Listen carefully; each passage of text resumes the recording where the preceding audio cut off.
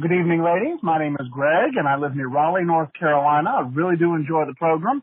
Heard you asking on the most recent episode why the Kryptonian item, the Kryptonian thing, would be called Medusa, when Medusa would seem to be more earthbound. Well, let's say that there's a similar legend on Krypton that has some creature similar to Medusa that has a different Kryptonian name. And that's simply the way that it was translated. That Kryptonian name of that Kryptonian mythological creature was translated into Medusa because it was fairly similar to the Medusa creature in our mythology. Just a thought you might enjoy it. Thanks a lot, y'all. Love the show.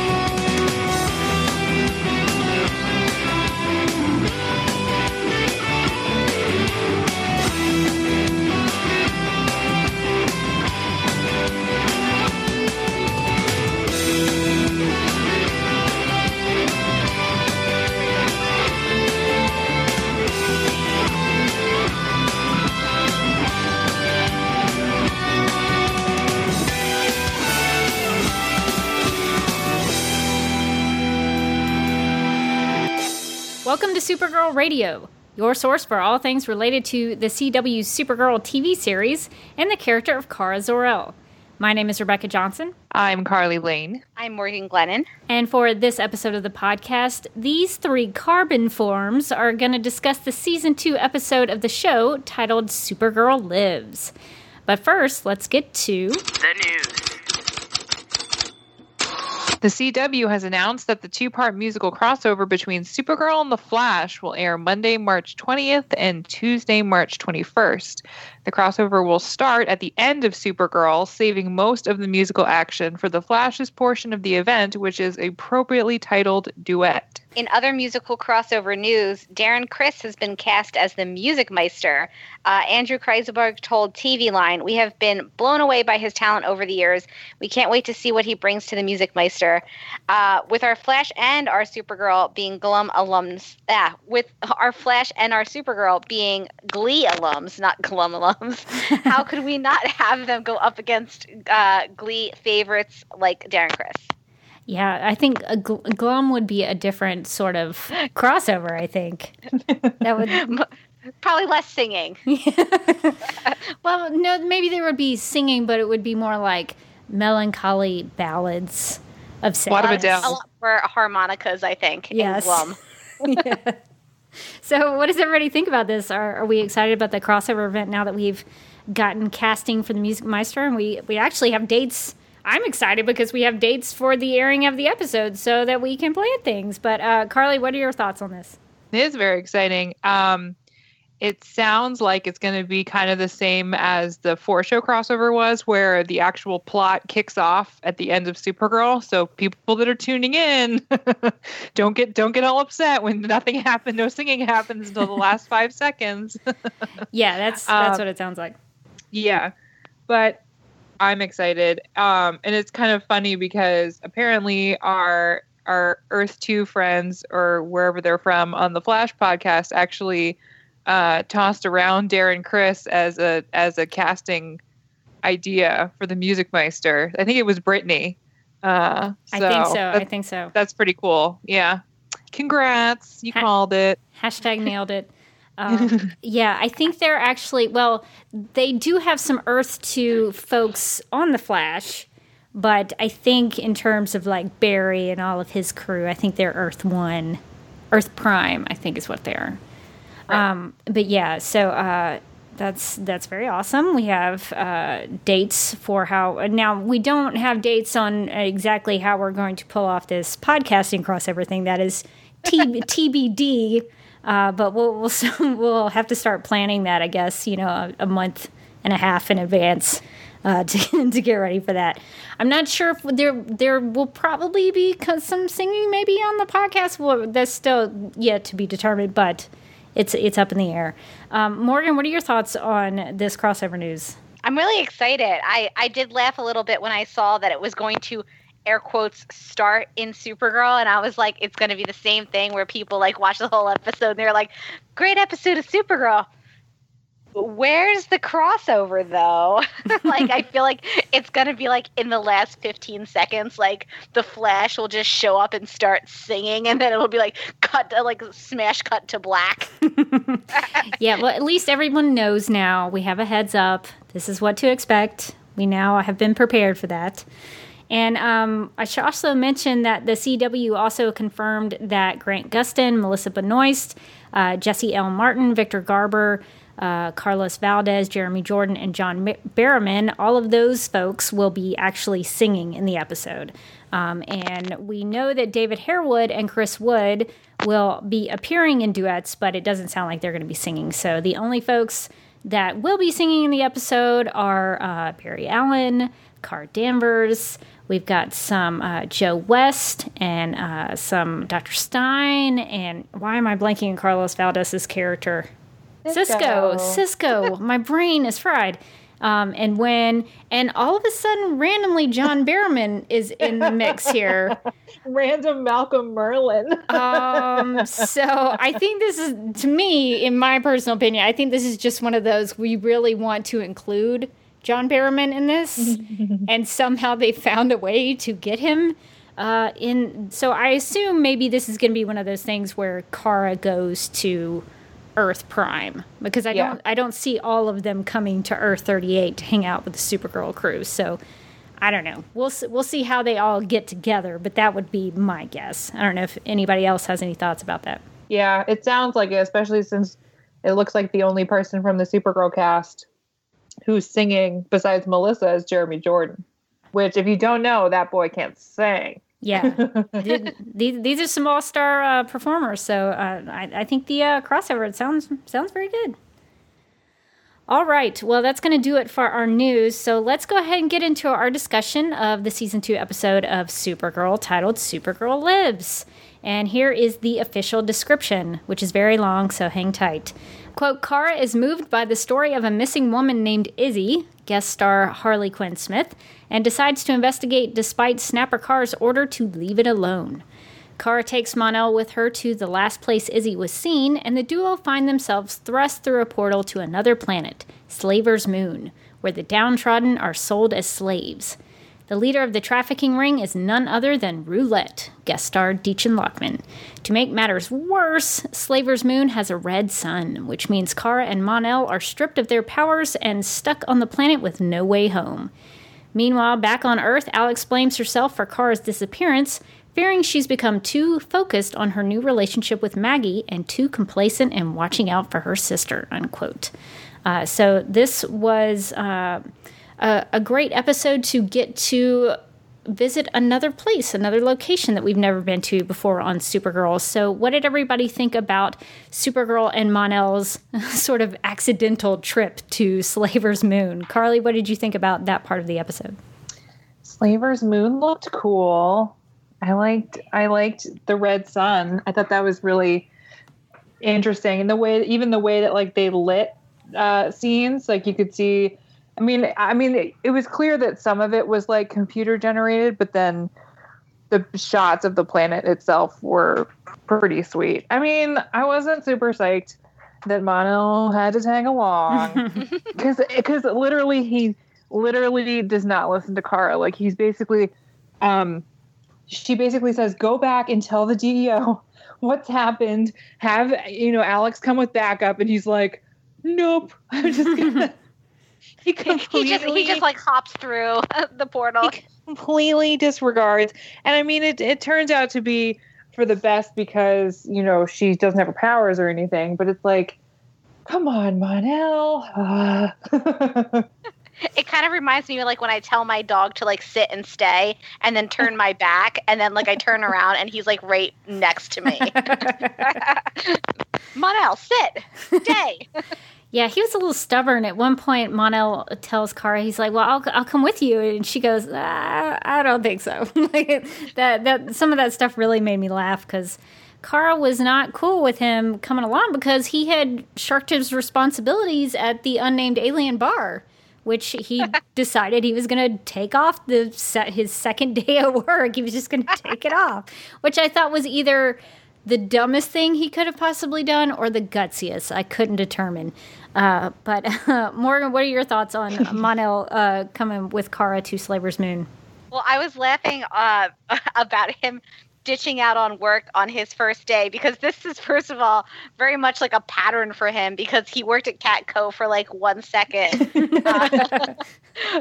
Although, to be fair, I blame Kara a little bit for that. Like, maybe you shouldn't get somebody a job until they know what a telephone is and what it does. She was like, you'll fit in on the human race. And he was like, what are these magical ringing creatures? Like, I think you missed a step. But it made me laugh so hard when he just popped out of work. He's like, oh, whatever. That's just like my second day. It's cool. I mean, I guess they're not really going to miss him that much. He didn't even know how to make a drink. That's true. He didn't even know what a club soda was. Come on. They don't really miss him that much. Let's be honest. I'm not a drinker, so I'm not as familiar with some of these drinks, and I maybe have tried club soda before, but club soda is not something like you have to mix or anything, is it? Like, it couldn't be that hard. No, it's literally just like, it's like the equivalent of like seltzer water. It's like there's yeah, pretty much. Yeah, it's pretty much like just seltzer water. So how could he goof that up? That sounds pretty exactly easy. Yeah, that's my point. I feel like once again he took this job without really understanding the fundamentals of it. Like, what is alcohol and how do you serve it to people? You know, just like bar 101. It was funny though. Last night as I was watching the episode, I was tweeting, and I said that he must have gone to the Emily Fields school of like having a job because the character on Pretty Little Liars always like has a job for like one day and then is just like leaving in the middle of her shift or just like wandering off to go talk to somebody, and you're like, aren't you working? Like, Mon-El's track record is not very good. Well, in defense of Mon-El, he should have had someone like a superior or a manager training him how to be a bartender. Maybe they should have had a bartender school for him to learn how to mix those drinks, and especially because they're like alien drinks. I mean, there's got to be some sort of learning curve there. But someone didn't teach him anything, and obviously he thought his only qualifications were, I've been in this building, and I've had some of these drinks, so therefore I can be a bartender, which I don't know how that works. I mean, I don't know if they have to submit a resume to the unnamed alien bar with special skills and qualifications, but I don't know. It was very easy for him to get that job. I thought he said it was because they were short-staffed because of the Medusa. He was like, because of the incident. Right. Which I'm assuming is referring to the Medusa virus. I think that's right. There was like... they were desperate. Surprise me if... Yes, there was literally actually. No one. It's like, everyone died in here, so like, we don't have bartenders. So maybe that's why he has no manager. He has no supervisor. Yeah, that's what I think. They were like, we need anybody, someone, anyone, and... They didn't really care that he didn't know what a club soda was. Okay, that makes more sense. There was no supervisor because RIP, unnamed bar alien supervisor, went with the incident. So what did everybody think about? So we got to meet a new character that I think we all sort of gravitated towards. We met a new alien named Joe. We got introduced to Joe on Slaver's Moon. So what did everybody think of Joe? Carly, what are your thoughts? Joe, didn't they say... I just liked his way of talking, where he knew English, but he didn't really know how to speak in full sentences. And he was in like the scene where he's first catches Mon-El and Kara, and he's talking to them. He's like, "Oh yeah, I had a human once, and your tongue is weird. Gross little pink thing, and I was like, ew, he's kind of nasty. But he was very endearing, and I liked that he eventually came back through the portal. I was like, that's very exciting. He's like off a terrible planet now. Although maybe ours isn't that much better, but yeah, he thinks it's a little smelly for his taste. But I'm glad that means maybe we'll get to see him again. I don't know if he'll run into Brian somewhere along the way, but it does seem like there's possibility that we might get to see him again. I am currently pitching the CW a show called Joe and Brian ! And it's just like the wacky adventures they get into. It could be like The Odd Couple, but they're both aliens. So who's the Oscar and who's the Felix? Which one is the more like straight laced and which one is the goofier one? I think Joe is the goofy one. Yeah, Joe's the goofy one. I feel like Brian is the more straight laced one. Yeah, because he always comes correct. He's always got his little suit on. See, I almost think it should be flipped because Joe was very particular. He cooked dinner. He was, very big on things are smelly and, things are weird. And I think Joe would be the one who would want to wash his hands a lot. You know what I mean? And Brian is kind of like, just out there getting into some trouble. I have an important question about Joe. What Hogwarts house do we think he would go in? That's very important. Carly, what would you say to that? I think he's a Hufflepuff because he likes food. And he's particular about smells and like food related things. Okay. All right. Morgan, what are your thoughts? You know what? Carly convinced me. I think he's a Hufflepuff too. Yeah, I think Hufflepuff might be the only place for him. I don't think he's... I don't think he's anything else. Maybe a little bit Gryffindor because he helped Supergirl. He did. He showed some bravery, and I would say he was Huffle. Yeah, he was helpful to Mon-El and Kara and Supergirl. He helped them get to the the murder castle, and he did sort of protect them at the end. So he did show some bravery. But I don't think he has the wit or the wisdom or the intelligence for Ravenclaw. I don't think he's like an ambitious leader like Slytherin. So I think he maybe is a Hufflepuff, Gryffindor. What is that? A Griffin Puff? Like a mix. So yeah. All right. Thank you, Morgan. That was a very important question. I'm glad we cleared the air and determined and we sorted him. It's official. I feel like the people wanted to know. Yes. Everyone was like waiting on pins and needles for us to sort him. Great question. So we also got to see a new character who was on the evil side of things. We got to meet this creepy doctor who was working with Roulette. So what did everybody think about seeing Roulette again? Carly, what are your thoughts? I love Roulette. She's so slinky. I don't know why, but I didn't notice her tattoo the first time. And then when she came out, I was like, that's cool.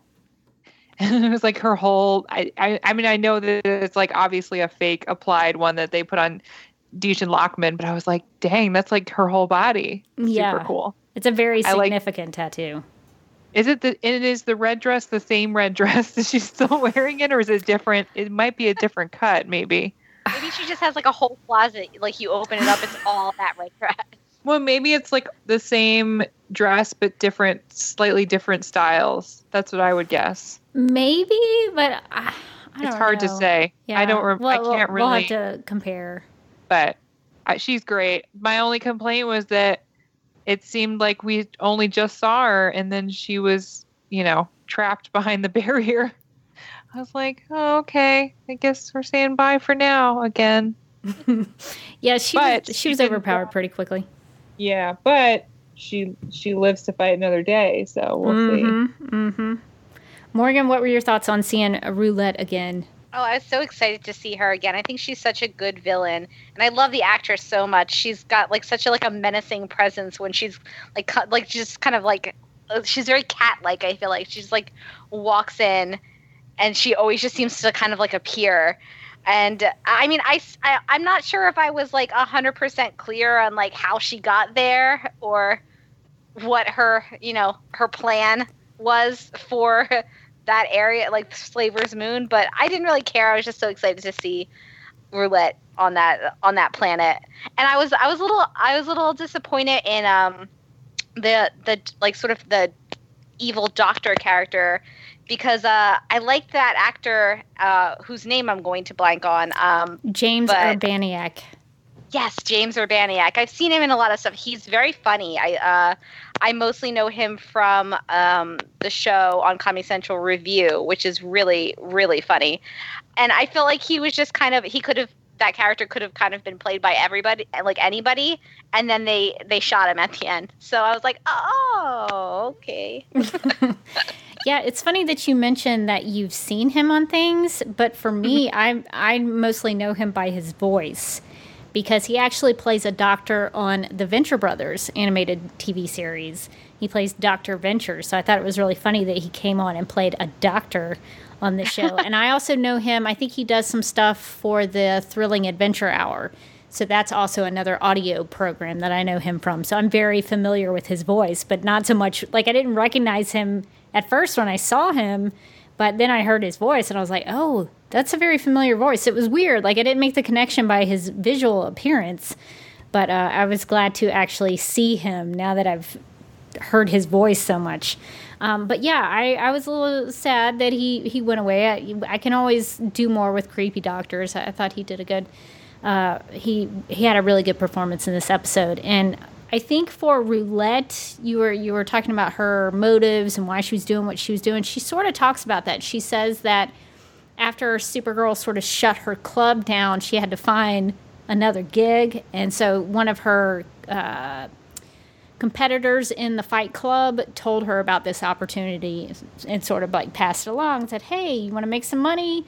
Go get involved in the slave trade on Slaver's Moon. So she goes over there and she makes all this money with her fancy slinky bracelets, and then she gets locked in a room. Okay, so that makes a lot more sense to me. I think I must have like missed that a little bit of that part of the explanation. Maybe I was just so caught up thinking about like Joe and Brian and their TV show together. That's easy to do, because I find that when I live tweet stuff, I am so focused on trying to just put out some tweets, and I usually put them out with like typos and everything. It's terrible. And I miss like, I don't know, 70% of the episode. I go back and watch it the second time and I'm like, oh, like I saw y'all tweeting about how the alien's name was Joe. And I was like, wait, he got a name? Like I totally missed that. And so I had to go back and like, oh yeah, he clearly did say what his name was. So yeah, no, that happens. That totally happens.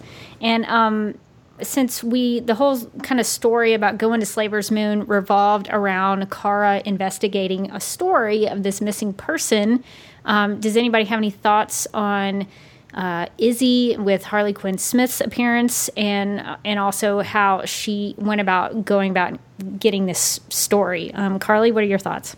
The only thing that was confusing to me at first was I was like, why would the mom go to Snapper Carr to like, especially she was like, well, the police said she's a runaway.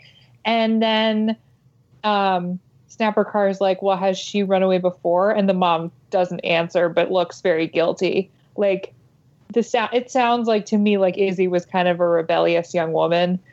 And this wasn't the first time that she, and then the mom tries to justify it by saying, oh, well, it was my birthday the other day. She would have called if it was my birthday, Like it seemed like the whole setup was kind of weird and didn't really make a lot of sense. I mean, not that Supergirl needs like a huge reason to go try to like save somebody. And I think at that point she was kind of desperate.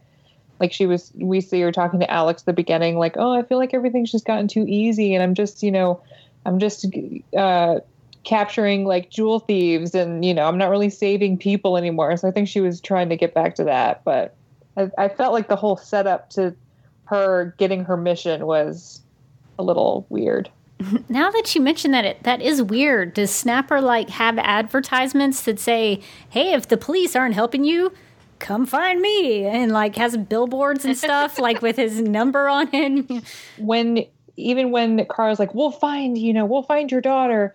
And then after Snapper's like, we're not going to do it. Like, It was weird. I don't know. It seemed like the whole thing was just kind of an awkward setup. Because I was like, I mean, not like Kara really needs a huge reason to do it. Yeah, I could see how that might be a little clunky. Morgan, what were your thoughts on seeing Snapper Carr again and the performance by Harley Quinn Smith? Yeah, I agree. I agree a lot with what Carly said. My first thought during that scene was like, why are you going to him? Why aren't you going to the police? But then she does explain that like the police said she was just a runaway. But even so, it seemed a little bit thin, especially when Kara was like, yes, don't worry, we're going to find your daughter. It's like, you're not a private investigator. Like, as far as you know, it's just this girl who ran away. There doesn't seem to be anything nefarious about it, so you don't even know if it's a kidnapping. I felt for Snapper Carr in that moment where he was like, "Oh my God, this girl." Unfortunately, I would have felt more for him if he had snapped at her. I'm not sure what day we are on Snap Watch, but we need to have a Snap Watch. I'm gonna try to. Now that you mention it, I think we need like a sound effect for every Snap Watch 2017. Yeah. Like one of those like big like shoom like on like the CNN when there's like a breaking news, it'll be like Snap Watch. Yeah, we'll have to create a sound effect so that every time we encounter Snapper, we're gonna have Snap Watch. So we'll definitely put that together for the next episode. But yeah, that would have been an excellent time for him to snap. I don't know. I'm gonna snap a little bit since we don't have any snaps. It's unacceptable. It's unacceptable. But yeah, I liked seeing Snapper again. It was nice to see Kara do some investigating, and I do, like Carly said, I do like that she, even though sometimes I'm like a little bothered with Supergirl, I'm like, yeah, you stopped some jewel thieves. That's a good thing. Why are you so like down in the dumps about it? But you know, I mean, for her, I think she's so connected to people that she wants to be able to help people and not just stop bad guys. So I sort of get that.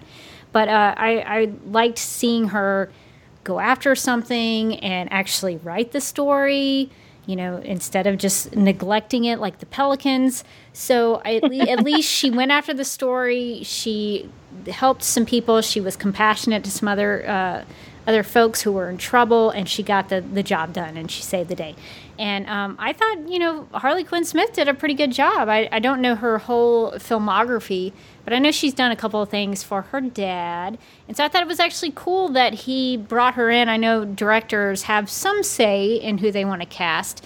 So I thought it was neat that he brought her in to have, you know, a little part in his episode. And it was a good fit for her. I thought that she played this sort of runaway teen who had problems with her mother, and I was glad to see that at the end of the episode the whole ordeal brought them together again. So I thought the closure to that was very good. And in terms of Snapper, just to go back to him because I totally forgot to mention it, I liked that Kara sort of broke through his tough exterior.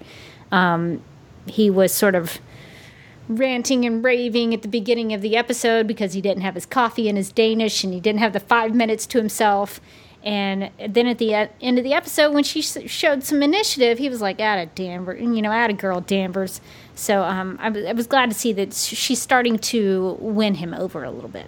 For the record, why is Kara submitting an 8,000-word draft? That's like a novel. I know. Oh my God. I'm so happy you pointed that out. I forgot about that. On average, like the stuff that I write, I mean, I never break 2,000 words, just to give a little perspective. So the fact that she's submitting an 8,000-word draft on the Slaver's Moon thing, I couldn't get over it. I'm like, how do these writers not understand how journalism works? It would have been great if she was like, here it is. And then she just the whole stack of papers, like she drops on his desk. It kills me. And then the other thing I was thinking to myself was the jewel thieves. She was complaining about them, but I was like, Kara, they had missiles. Why did the jewel thieves have missiles? Yeah. I didn't even think about that. Kara, you might be overlooking some stuff. They were shooting at her with a rocket launcher. And I was like, these are some really intense jewel thieves. That's hardcore, because if you think about it, like, Catwoman is a jewel thief. Now, she uses a whip sometimes, but she doesn't shoot people with a missile. Then maybe the artillery. Come on. Yeah, maybe the Joker does, but Catwoman wouldn't. Yeah, I totally didn't even think about that. Something was up with those jewel thieves. I don't think they were just stealing jewels. I think there was something else they were stealing. But I also thought the jewel thieves were really stupid. Like, do these people in National City, like, how close are they to Metropolis? Do they not have any? I mean, Supergirl's been around for a little while, and they know that she's connected to Superman. Do people not know that, like, Kryptonians are pretty much invincible? Right. And, like, it's not going to stop her. They shoot her with the missile, and they're like, yeah, we got her. And then literally 2 seconds later, I'm like, you guys are so dumb. I mean, criminals are not the smartest people in the world, but I don't know. I thought that was really strange. Like, you really thought that was going to work? Maybe they were just trying to get her to slow down. I don't know. But I thought that they were not the smartest. But maybe they were. Maybe they knew something that we don't know, that they've done something else besides steal some jewels. That's an excellent point. I'm going to be thinking about that some more. But yeah, with Kara and the reporting stuff, I've been really confused about the way Catco operates. And this is such a nitpick because I would think that if Catco was like a really with it company and like progressive with the times and technology and everything, why are they handing, because Kara and James both handed Snapper a big folder of papers, like a hard copy of their report. And I was like, do y'all not email those? Do you not send a PDF? Do you not use Google Docs? You should use Google Docs. I would highly recommend them. They don't email. They don't use a thumb drive. They like actually print out the 8,000 word report and hand it in. Could you imagine how many Google Doc pages her 8,000 word story would be? I would be all over it would be that. longer than the Google Doc we had on Snapper Car. Yes, probably. I don't know. It's pretty close. That'd be a tight one. But yeah, I don't know. I mean, my brother is a former magazine publisher, and I was asking him some questions about this, and he was saying that even nowadays when he works with some people, he doesn't do magazine publishing anymore, but he does some like marketing stuff, and he says that sometimes they'll print things out so that like everyone can mark it up, so it goes to all sorts of people that need to verify things or check something, and so everybody will mark it up on the same page. I don't know why you can't just do that in a Google Doc. You probably could, but maybe some people like to see the actual, like, you know, if you're using a red marker or a pen or something, maybe you like to see that. Maybe Snapper's old school. Yeah, maybe he is old school. I just kind of like, you can't use like a Dropbox or an email, like, and maybe it's also because like visually on a TV show, it's not as impressive to be like, oh, I sent you an email. Like, I Dropboxed my draft to you. You know, maybe they need something to visually show that they're handing in their report. So I guess I can see that. But sometimes, I kind of wish they would show Catco like media savvy. I mean, some media company. I feel like they should be talking about the future, the technologies of the future. So I'm worried about Catco. I don't want them to go under from being behind the times. I want them to be the leaders in media. So I have all sorts of questions. And then there was the question of why James was handing in a report in the first place. Oh yeah, isn't he Cat's replacement? So why is he even writing a story? Writing things? It was weird. It was a weird, like, yeah. I tweeted about it too because I was like, I don't buy the journalistic integrity of Kara writing about Supergirl and James writing about Guardian. I'm like, you can't quote yourself as an objective source in your article. Like, and if it's supposed to be a news article and not an opinion piece, you can't quote your secret identity. Like that was my biggest complaint. I would love to read James's Guardian piece because I feel like Kara is maybe more restrained about it, but James is probably like, Guardian's so great. I love Guardian. He's handsome. Exactly. It's like nearby bystander said that Guardian was the coolest superhero they've ever seen. Yeah, I think James would probably fluff Guardian up a little bit because he really wants Guardian to be something. And Kara, I thought it was really funny. She was like, "You're still on Team Guardian? That's weird. I don't understand that." So I was like, "I know the feeling. I don't understand it either, Kara." So James is really trying to prove himself with this whole thing, and so it's definitely a thing that Kara still doesn't know that James is Guardian. So that's still there. We still have that reveal coming. And I guess since we're talking about Guardian, I think we should talk about Winn and his experiences in this episode, because I thought this was a really good episode for Jeremy Jordan. So Carly, what did you think about Winn in this episode? I like that he finally kind of stood up to James a little bit. He was like, dude, like, stop.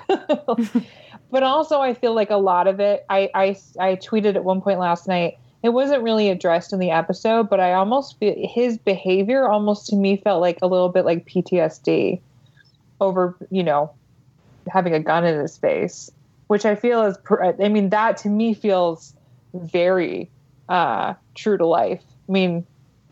And then you see him like not wanting to go through the portal later, and he tells Alex, and he's like freaking out, and I'm like, I feel like he's having a little like post-traumatic stress, situation here. So I liked his performance because it had all the markers of it, but they didn't really address it. And then at the end, so I don't know if we're gonna get any kind of further like building on it at all. Because he's a normal guy. Like he's not really vigilante material. So I like that they kind of had a little bit of like a repercussion for James's actions as Guardian. Because it was a little bit, he roped Winn into helping him a little bit, and then it got kind of brutal. So I don't know. It'll be interesting to see how it pans out moving forward. And I wonder, too, if now Kara is going to start to catch on to what's happening. Yeah, I wish that they would have maybe drawn that out a little bit of Winn having to figure out how to be in the field. But I sort of think maybe they're over that now by the end of the episode, because overly confident Winn came to James's office there at the end and was like, "Agent Shot, he protects the stars." Like, he was very proud of himself, which he should have been. I think that was something, he overcame a fear. He overcame that PTSD. So I think this, unfortunately, may have just been one episode. But I do think that he ended up conquering whatever that fear was, whether it would be fear of death or fear of going out in the field and being beaten up, whatever it was. I think maybe he's past that now. Morgan, what did you think about Winn? I did like that they sort of dealt with some of the repercussions of the whole Guardian storyline, and I definitely did get those kind of like PTSD vibes from him especially when he's on the planet and the alien has the gun in his face, and it's like the exact same scenario as the beginning of the episode, but this time he like overcomes it and he like fights his way out.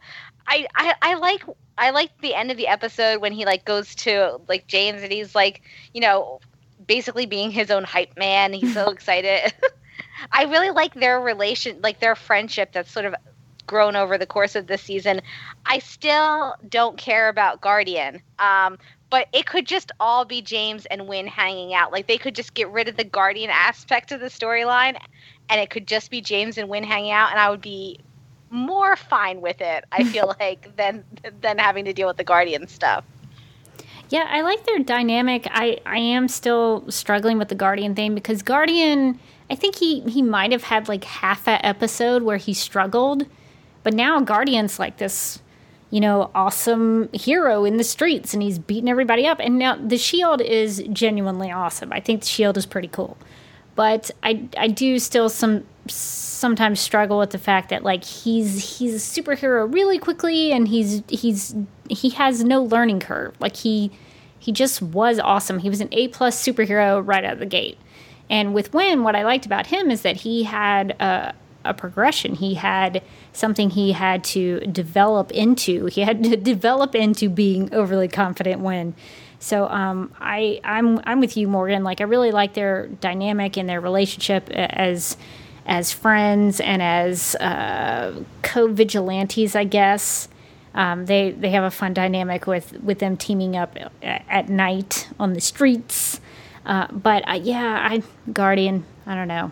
I'm still trying to be open-minded about it. It may get better. I'm hoping that it will get better for me when there's that tension between him and Supergirl. I think that's going to explode at some point because Supergirl has already, encountered Guardian in the streets, and she's kind of frustrated that he keeps showing up and he keeps kind of taking some of her credit away a little bit. So I think when they actually do come to blows with The Secret coming out, I think that's when that will probably start to get really interesting for me.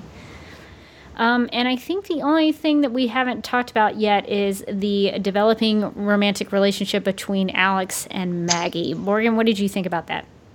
I loved their relationship in this in this episode so much. I like that they have like a real sense of humor about them, even in like really serious circumstances. Like at the end of the episode, after Alex sort of blows up on Maggie because she's blaming herself for not taking enough good enough care of Kara. And she's like going through this whole thing where it's like, I took my eye off the ball and Supergirl got hurt. And Maggie's like, I know because Supergirl's your sister. And Alex is like, what? And she's like, the glasses aren't helping the situation. And then they take a break from their fight to be like, yeah, no, I've been telling her that. Yeah, it was cool to see the detective figure it out almost right away. I mean, it took a couple episodes. Carly, what did you think about how they've developed in this episode?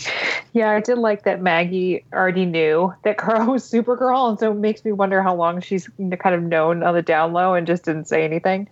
And it also made me go like, of course Kat knows. Right. It's so true. The only thing I didn't like was I don't really like that the show is writing Alex with this much uncertainty. Like we kind of saw her a little bit when she was coming out, she was kind of, she was unsure and like if she wanted to start a relationship, if she was even ready to say, to come out officially. And so it seemed like we already kind of had that. And for them to like be in a relationship to the point where they're having sleepover time and like, like making each other late for work. And then it's just weird. Like and then for her to like, be like, oh, I can't do this the second that Kara goes missing just seemed a little weird. Like, I don't know why she wouldn't want to just lean on Maggie for support or use her or something. For me, it was like, it made me sad because I was like, why are they writing Alex like so just unsure about like her own happiness? And I'm like, I just want her to be happy. That's my only nitpick was like, it just to have, it seemed like they were trying to find something to like put a wrench into the relationship for no reason, especially if they were going to make up by the end anyway. So I don't know. That was my only little quibble. It just seemed like a weird reason. Well, I sort of understood that because in thinking of how Alex has had to watch out for Kara like their whole lives and how she put her personal life, Alex put her personal life and what she wanted sort of on the back burner so that she could always be there for Kara. And so now this one time that she is letting herself be happy and letting herself focus on herself, and then something bad happens to Kara. And so I think that it sort of sent her back into that place where she had always been there for Kara and then she wasn't.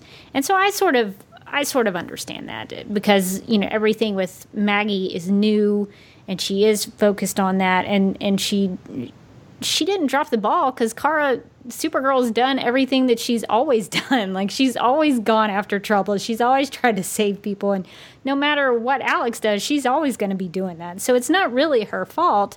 But I think in Alex's mind, because she feels that she has that responsibility that was put on her at such a young age, and she's grown up with that, and she's put that on herself, that she is, in some ways, Kara's protector.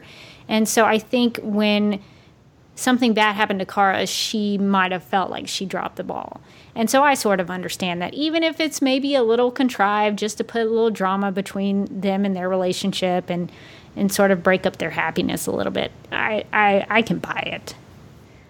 Even though part of me is still like, this relationship is going very quickly.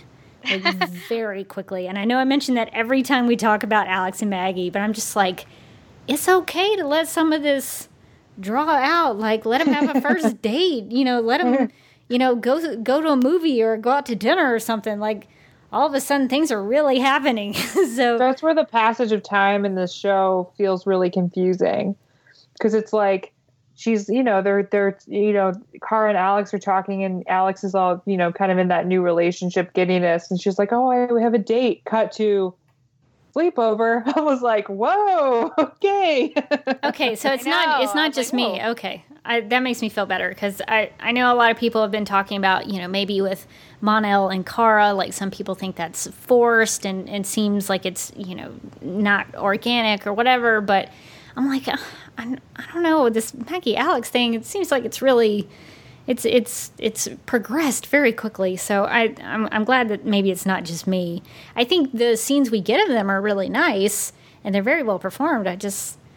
It's tough for me to buy sometimes that they've gone so far so quickly. It was a surprise to me. I honestly wasn't expecting it. I was like, whoa, okay. Well, and in contrasting that with Cara and Mon-El, because we didn't really talk about that so much, because I know that might be a little sensitive issue for Supergirl Radio, so I didn't want to hit on it too much. But if we were going to contrast the two relationships, the two romantic pairings that have appeared on the show this season, for me, the Cara Mon-El stuff has at least been building. And I can buy that a little more, because you get to see, for me, I get to see like every step of their relationship build on the last step. And so I like the way that has been handled, that it's, they really hate each other at first, and then little bit by bit, they kind of win each other over. And I really liked the scene at the end when he goes to see her at her apartment and they sort of share the blanket, which I love that she had the red blanket that sort of mimicked her cape. I thought that was really cool.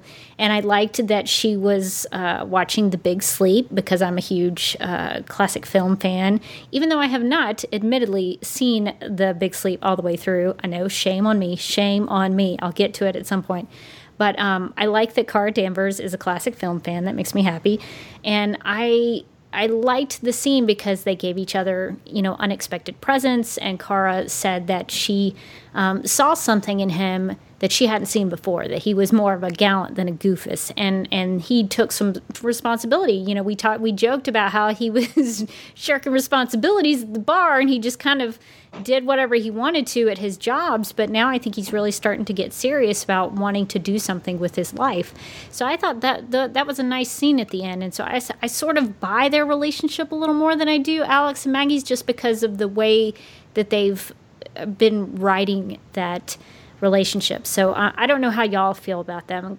Carly, I hate to ask if you have any thoughts, but I would like to hear them if you have some. I don't know. Okay, now what does Morgan think? Well, the only thing I don't know if I like is the fact that he wants to be a superhero now. And I'm like, I don't know.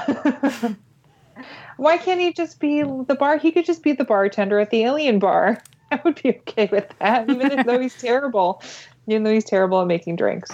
I've been reading some stuff about their relationship, and one critic I read said it seems that the show hasn't really, I don't know, it's like ever since they had that weird kiss moment that he pretended to forget, like nothing's really happened. And for me, sometimes it doesn't even seem like Kara likes Mon-El that much, especially in this episode. Like, it seemed like she was kind of fed up with him most of the time.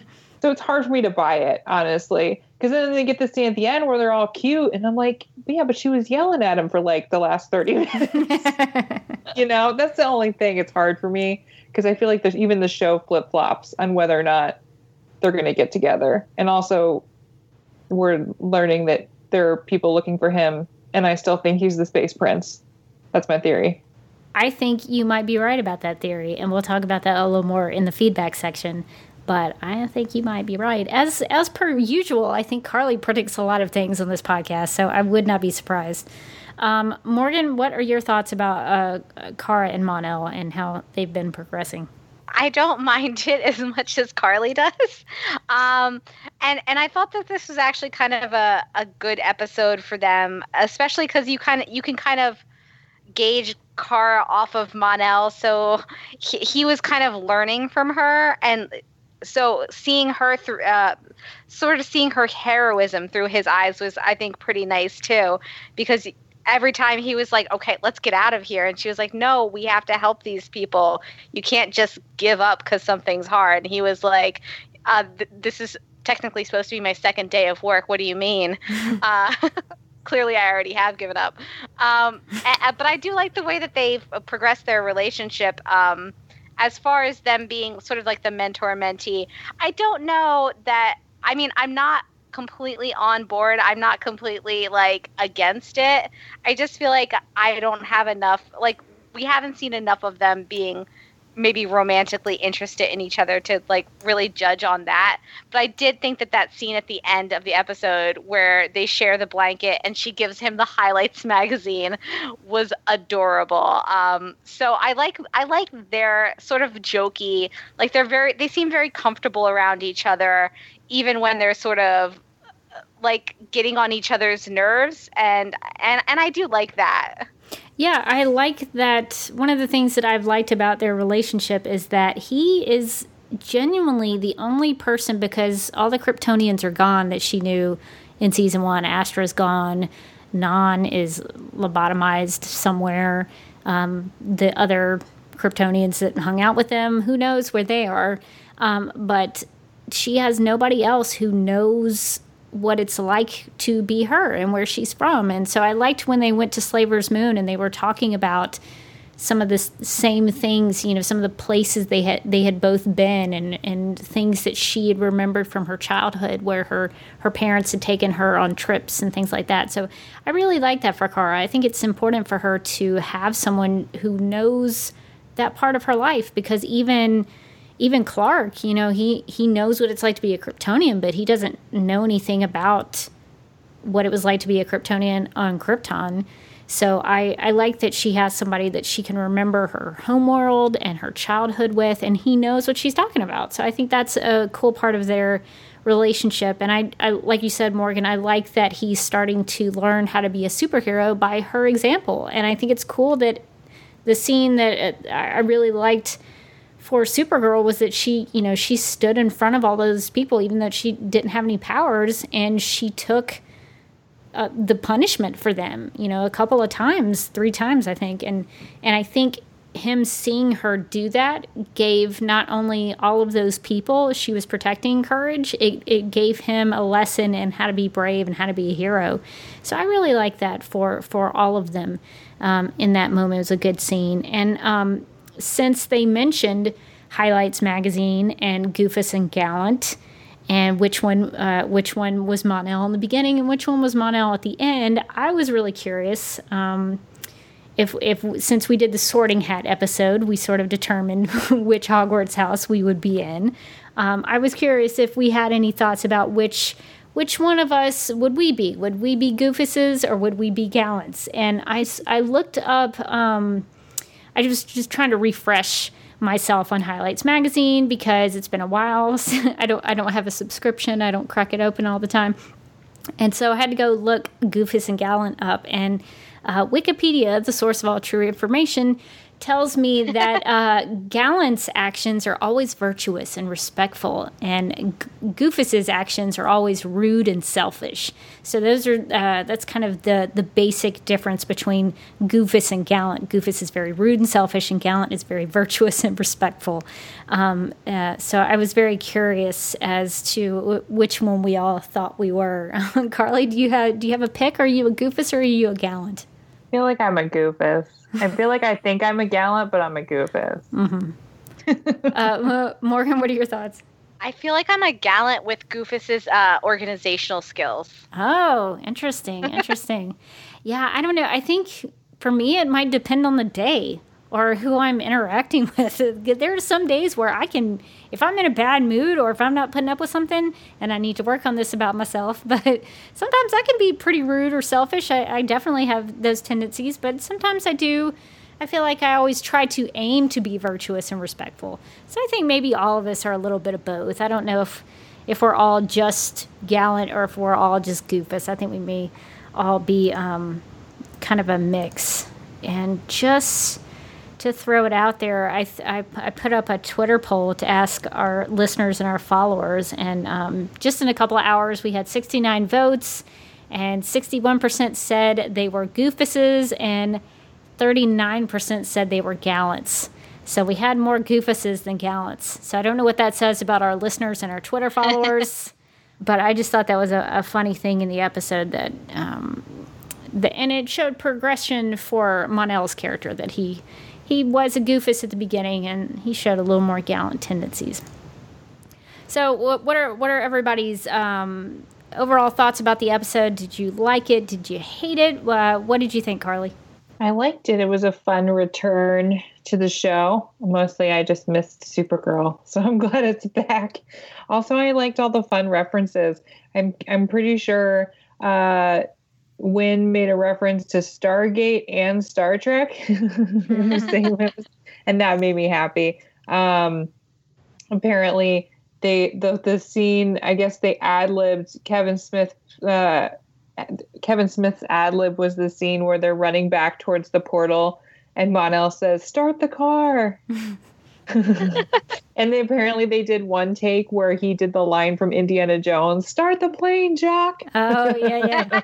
Which I was like, oh, I'm bummed that didn't make it in there, because that would have been hysterical to have an Indiana Jones reference. That would be cool. But yeah, it was fun. I just missed the show, so I was happy to have it back on Monday nights. Yeah, me too. Morgan, what are your overall thoughts about Supergirl Lives?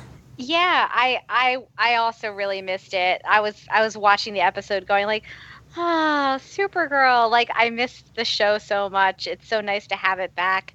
And I think Kevin Smith did a really good job with the episode. I liked that we went to a different place, and I always like it when the show sort of mixes things up and takes the show in like a direction it hasn't been in before, and we haven't had them on a random outer space planet before, so that was new. And we had a good returning villain and lots of good relationship drama between Alex and Maggie. So I think that it was a really strong episode. Yeah, same here. I thought it was a very strong episode. It was very enjoyable. I enjoyed pretty much everything that happened in the episode, even the Guardian stuff, even the convenient plot device of having a sun grenade. I was like, come on, really? But at least we know that's, a technical possibility now if they ever need to get out of trouble and they find themselves in a situation where Kara doesn't have her powers, maybe they can give her a little boost. So that, in some ways it's a plot contrivance. In some ways I also think it's very creative and a good addition to the mythos. So I'm kind of mixed on that. But I thought it was really, it had a mix of interesting characters that we hadn't met before and some characters that have come back that I was really excited to see. But Carly, I'm like you. I think I was just really glad that the show was back. It was fun to hang out with these characters again and go on a little adventure with them. And I thought the episode was great. All right, well, I think that's going to do it for our discussion, but let's find out what some of our listeners had to say about Supergirl Lives. At Chris Fundalinsky says, glad Maggie knew Kara is Supergirl and Alex didn't deny. Great standout moment for Win. Supergirl's strength is awe-inspiring. At Kyle Lucas says, Sanvers killed me with all the smiles and happiness. I want to see more Win in the field. It was great. And Snapper smiled. No snapping, though. No snapping. At Kaya_Matsui says, Sanvers is too cute. Snapper is back. Win was awesome. And Kara and Mon-El still have no chemistry. Still a fine episode.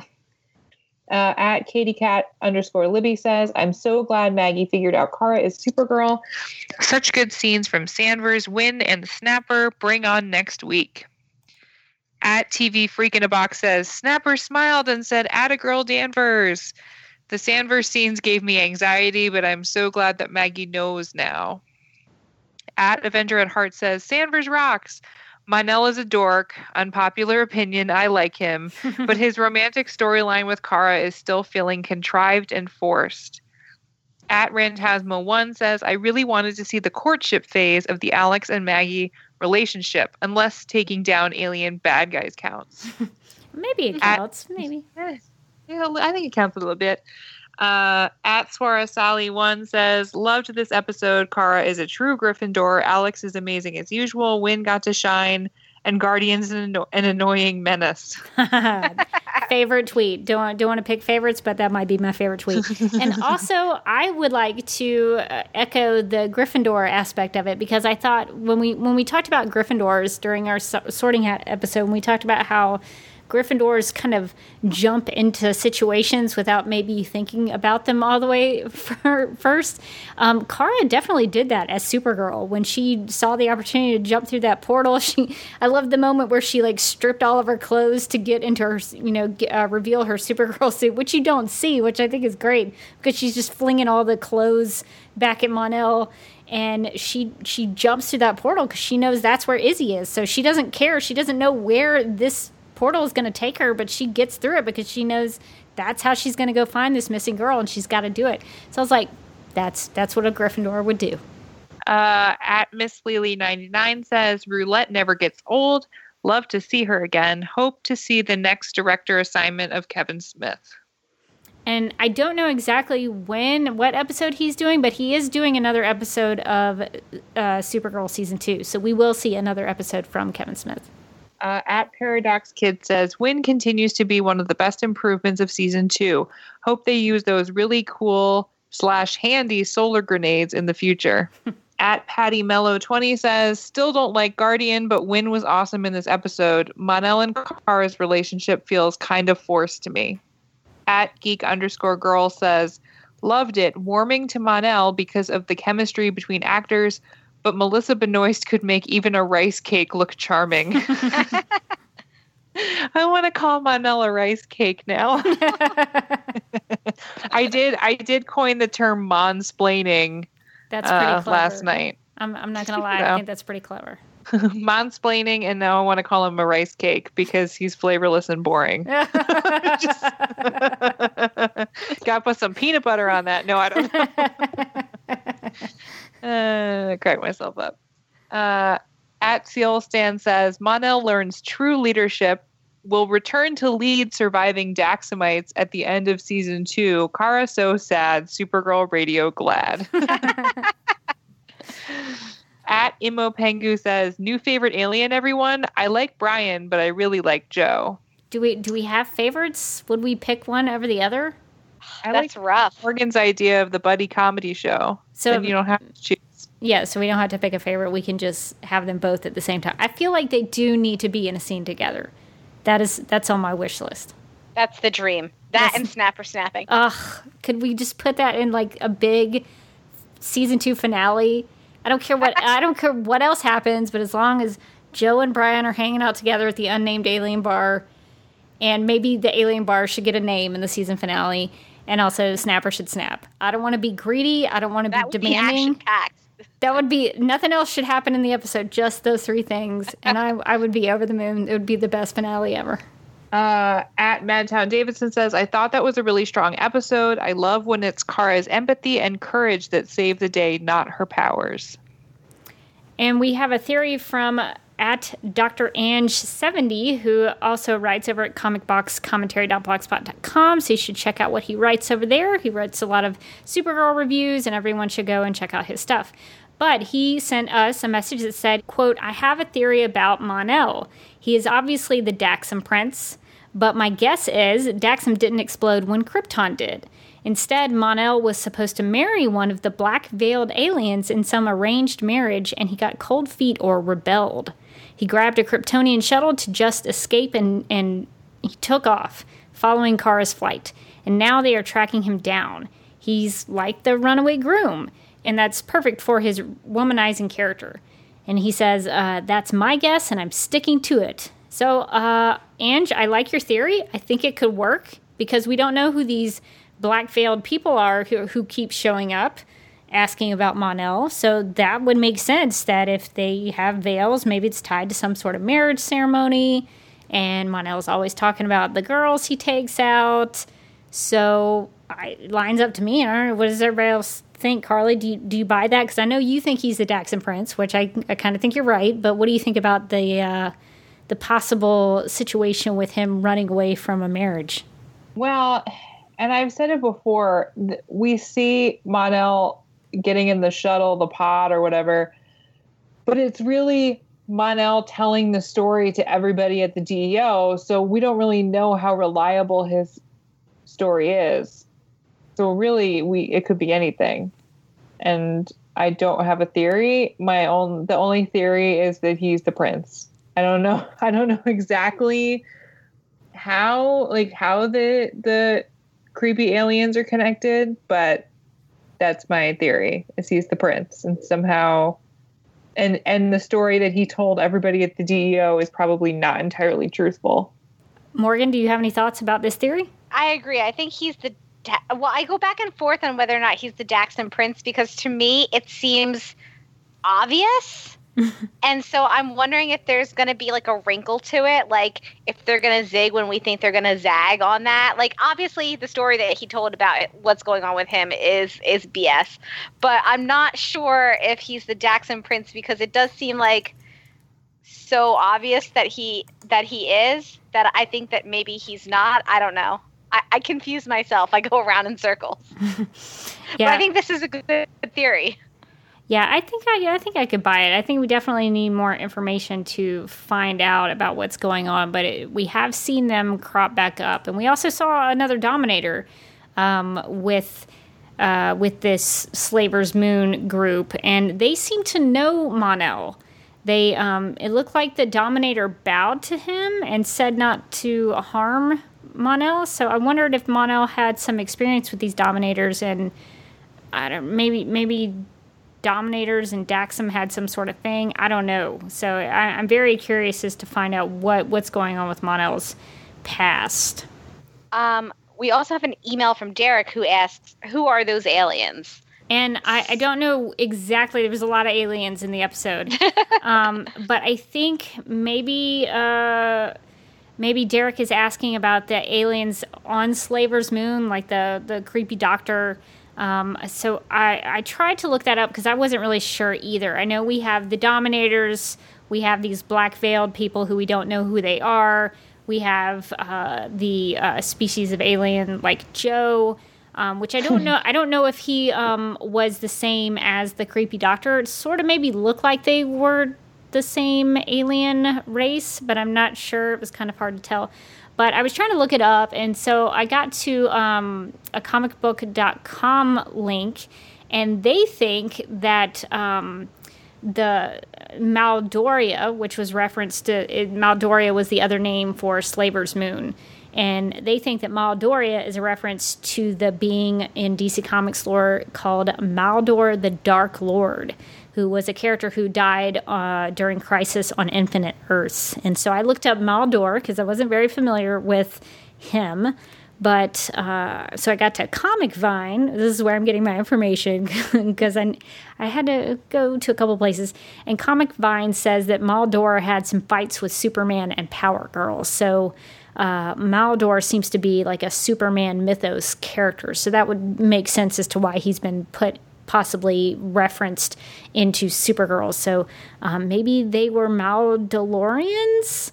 I think that's the alien race that was kind of part of Maldoria and Slaver's Moon. So if that's who the alien race you're referring to, I think they were Maldalorians. We have another email from Connor who writes, tonight's episode was great. Would like to see more Dominators, please. And I think we'll probably see them again.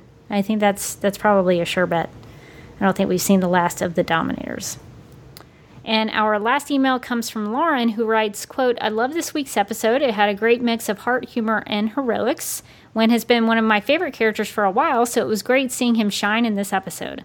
I missed Lena Luthor this week, but hopefully we'll get more of her soon.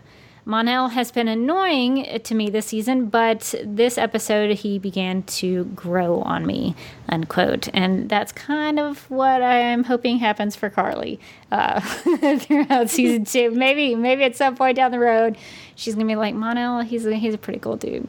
But I'm not going to force that on you, Carly. You can think that's Earth 2 Carly. Earth 2 Carly is like the biggest Mon-El fan ever. She's like the president of the Mon-El fan club. She has a Mon-El shrine in her bedroom, and she has posters all up on her wall just of Mon-El. So I think Earth 2 Carly is like Mon-El's biggest fan. Well, I think that's going to do it for all of our listener feedback. So thanks, everybody, for writing in with your thoughts. If you would like to contact Supergirl Radio, you can email us at supergirlradio@gmail.com. You can post a comment on our website at supergirlradio.com. If you'd like to leave us a voicemail, you can call us at 678-718-7252. You can like us on Facebook and follow us on Twitter and Instagram, all at Supergirl Radio. And you can listen to us on Google Play and iHeartRadio. And we have become a literal Supergirl Radio on Spotify, so go and check out our playlist over there. And we are also listed on DC's fan page, which you can find at dccomics.com/DC-fans. We are available on iTunes and Stitcher, so if you have time, we encourage you to give us a rating and rate a review. And we're part of the DC TV Podcast Network, so if you also like Gotham, Arrow, The Flash, Legends of Tomorrow, iZombie, the DC films, and classic DC TV shows, subscribe to our DC TV Podcast mega feed and follow at DC TV Podcast on Twitter and like DC TV Podcast on Facebook. I have to say, Morgan, I'm crushing it now. It's seeming like you're really nailing it now. Like, I don't think you're struggling. I feel like I've taken some breathing exercises. I'm like really refocused. I think you've started to master this. I'm very proud. I knew I'd get there someday. I think you've gotten there. And you can personally follow me on Twitter at DerbyKid. That's DerBykid. I'm also on Instagram at TheDerbyKid, TheDerBykid. And you can watch videos I've shot and edited on the YouTube channel at youtube.com/DuckMilkProd. That's DuckMilkProd. And I think I can maybe say that I'm a published contributor to a book of essays now. I wrote an essay for a collection of essays that my friend Ian Boucher, who we've had on Supergirl Radio before, he put together a bunch of essays about superheroes and justice. And so I wrote a little piece in there about some DC superheroes, Superman, Batman, Black Canary, and some real-life American heroes. And so I sort of mixed those together.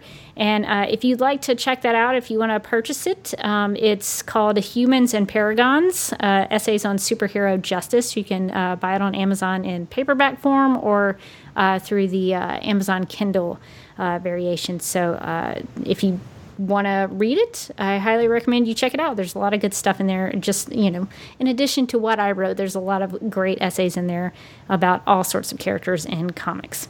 Well, that's cool. That's awesome. It's pretty cool. I don't think I'm a published author. I would say I'm a contributor, but it's kind of neat to have like an actual book that's, you wrote something, because I don't think I'm that great of a writer, but I wrote something and it's on Amazon, so that's pretty cool. And you can find me on Twitter at my name, Carly Lane. I'm currently writing over at Nerdist.com and Sci-Fi Wire. Nothing really in the pipeline right now, but you can mostly catch me on Twitter, live tweeting Star Trek Voyager, and occasionally sharing fandom related tweets that blow up and go viral and make me want to hide. What was the final count on that Melissa Benoist tweet? Oh my gosh. I want to say it was like at least 3,000 retweets and like 4,000 to 5,000 likes. Oh my God. Whoa, what tweet was this? Have I missed this tweet? The tweet about Melissa Benoist being at the Women's March on Washington. Oh, okay. And she shared the picture to her Instagram. So I screen capped the image and shared it to my Twitter feed, and it blew up. And to the point where I had to like lock my account down for a little bit just to like let it calm down. Yeah. So final count was 2,972 retweets and 5,019 likes, and it was very overwhelming. That's the definition of blowing up. I was like, I think we need to go private for the weekend just to calm down a little bit. Oh wow, that's impressive. I'm impressed. It's less fun when it's happening to you. And you can also find me on Twitter. I'm at Mojotastic. That's MOJOTSTIC. And you can find some of my writing on Buddy TV. And also, I'm one of the co-hosts of the Legends of Tomorrow podcast, which we will still be recording on Thursday and posting on Friday, even though for some reason the CW decided to move Legends of Tomorrow to Tuesday, which is our recording time on Supergirl Radio. So, like, CW... uncool. I mean, don't they know to talk to me about my schedule before they make any moves with theirs? That should just be a given. Check. It's like Morgan's amateur hour. Yes. So what is it, back to back with Flash now? Yes, I think so. Yeah. Yeah, because it used to be 4 nights a week. I guess they changed it. I know. Oh, that's now right.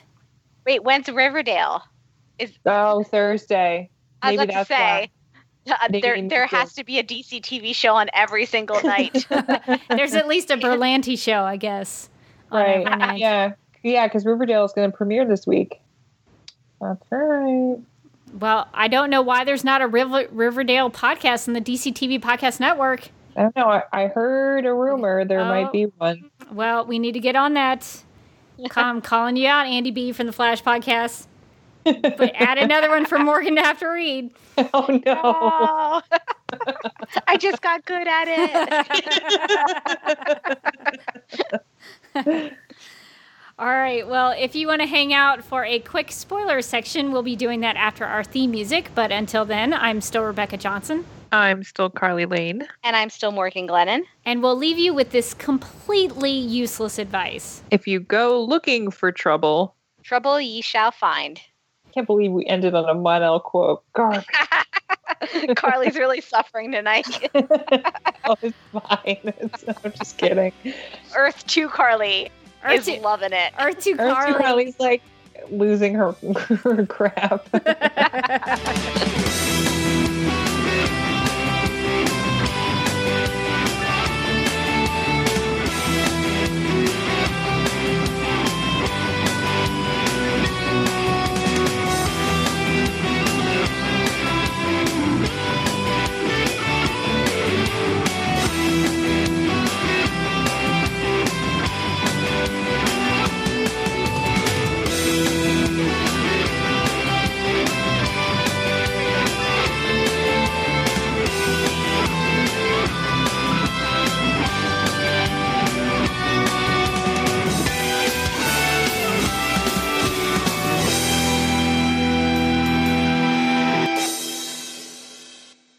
Supergirl ruined my life. Lady and gentlemen, the one, the only Livewire. When I fry Supergirl from the inside out, you think she'll scream as she cooks? Will you scream? She brings death and destruction. I'm gonna murder you. Supergirl, all new this Monday at 8, 7 Central on the CW. And we're back. And what you just heard was the audio for what's coming up on Supergirl. The next episode is called We Can Be Heroes. The official description reads, quote, after Livewire, guest star Britt Morgan, seemingly breaks out of prison, Supergirl is intent on recapturing her. After training Mon-El, Supergirl takes him with her when she sees Livewire attack the NCPD. But things go awry when Mon-El puts Supergirl before the citizens of National City.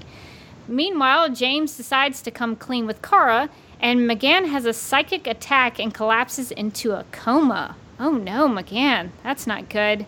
Carly, what is going to be exciting for you in next week's episode? I mean, are we surprised that Mon-El is going to put Supergirl first? Are we really? I think he wants to be a superhero, but I don't know if he's really doing it for the right reasons. I think he's still kind of trying to do it to impress Kara, and sounds like he's going to make a decision next week that doesn't end well, or maybe puts other people in danger. Especially, and the thing I don't get is, why would he put Supergirl first when she can take care of herself? She's fine. She don't need help. She don't need your help, Mon-El. Yeah, it'll be interesting to see what happens and what that's all about. It sounds very ominous. Morgan, what is speaking to you about this description? I'm very excited about two things in this episode. One is that Livewire is back, and two is that it is directed by Rebecca Johnson. I know. Isn't that exciting? I have gotten so many. Those are the two things I'm most excited. I'm going to steal your answer, Morgan, because Livewire coming back is amazing. I love Livewire. I love Britt Morgan's performance. She should be in every episode. All episodes should be about Livewire, let's be honest. So I think it's very fitting that Livewire is coming back in the episode directed by Rebecca Johnson. And I can't tell you guys, I thought it was kind of funny when I had heard about that there was a director named Rebecca Johnson, but so many people have contacted me like, oh, are you secretly directing Supergirl, not telling anybody? I'm like, all right, let me just set the record straight for everybody listening. This is not me. I have a very common name. As much as I would like to be talented enough to direct an episode of Supergirl, and if they would like to have a free production assistant, call me. I'll come up to Vancouver. I'll do it for free. I will carry cables. I will go get your coffee, whatever you need. But I don't think I have enough skill to direct an episode. But I'm excited to see what Rebecca Johnson does with the episode. I'm sure she's going to crush it. I'm sure she's going to be awesome. So I hope to say Rebecca Johnson a lot in next week's podcast. Not necessarily to introduce myself, but to brag about how great of a job Rebecca Johnson did. So I really want to have Rebecca Johnson on the podcast so that Rebecca Johnson can interview Rebecca Johnson. Put it on the wish list. I wonder if she has a Twitter account. I'm going to have to search for Rebecca Johnson's. If anybody associated with the show is listening to this, send me Rebecca Johnson's Twitter account, because I don't think I know it. I don't think I'm following her. That would be a little strange for me to follow another Rebecca Johnson. But I think we should put it down. It's going on the wish list. The dream to have that happen. But yeah, no, this sounds like a great episode, and I'm glad to see that McGann's coming back. And so there's a lot to look forward to in next week's episode. All right, well, thanks for listening, and we'll be back with a new episode discussion next time on Supergirl Radio.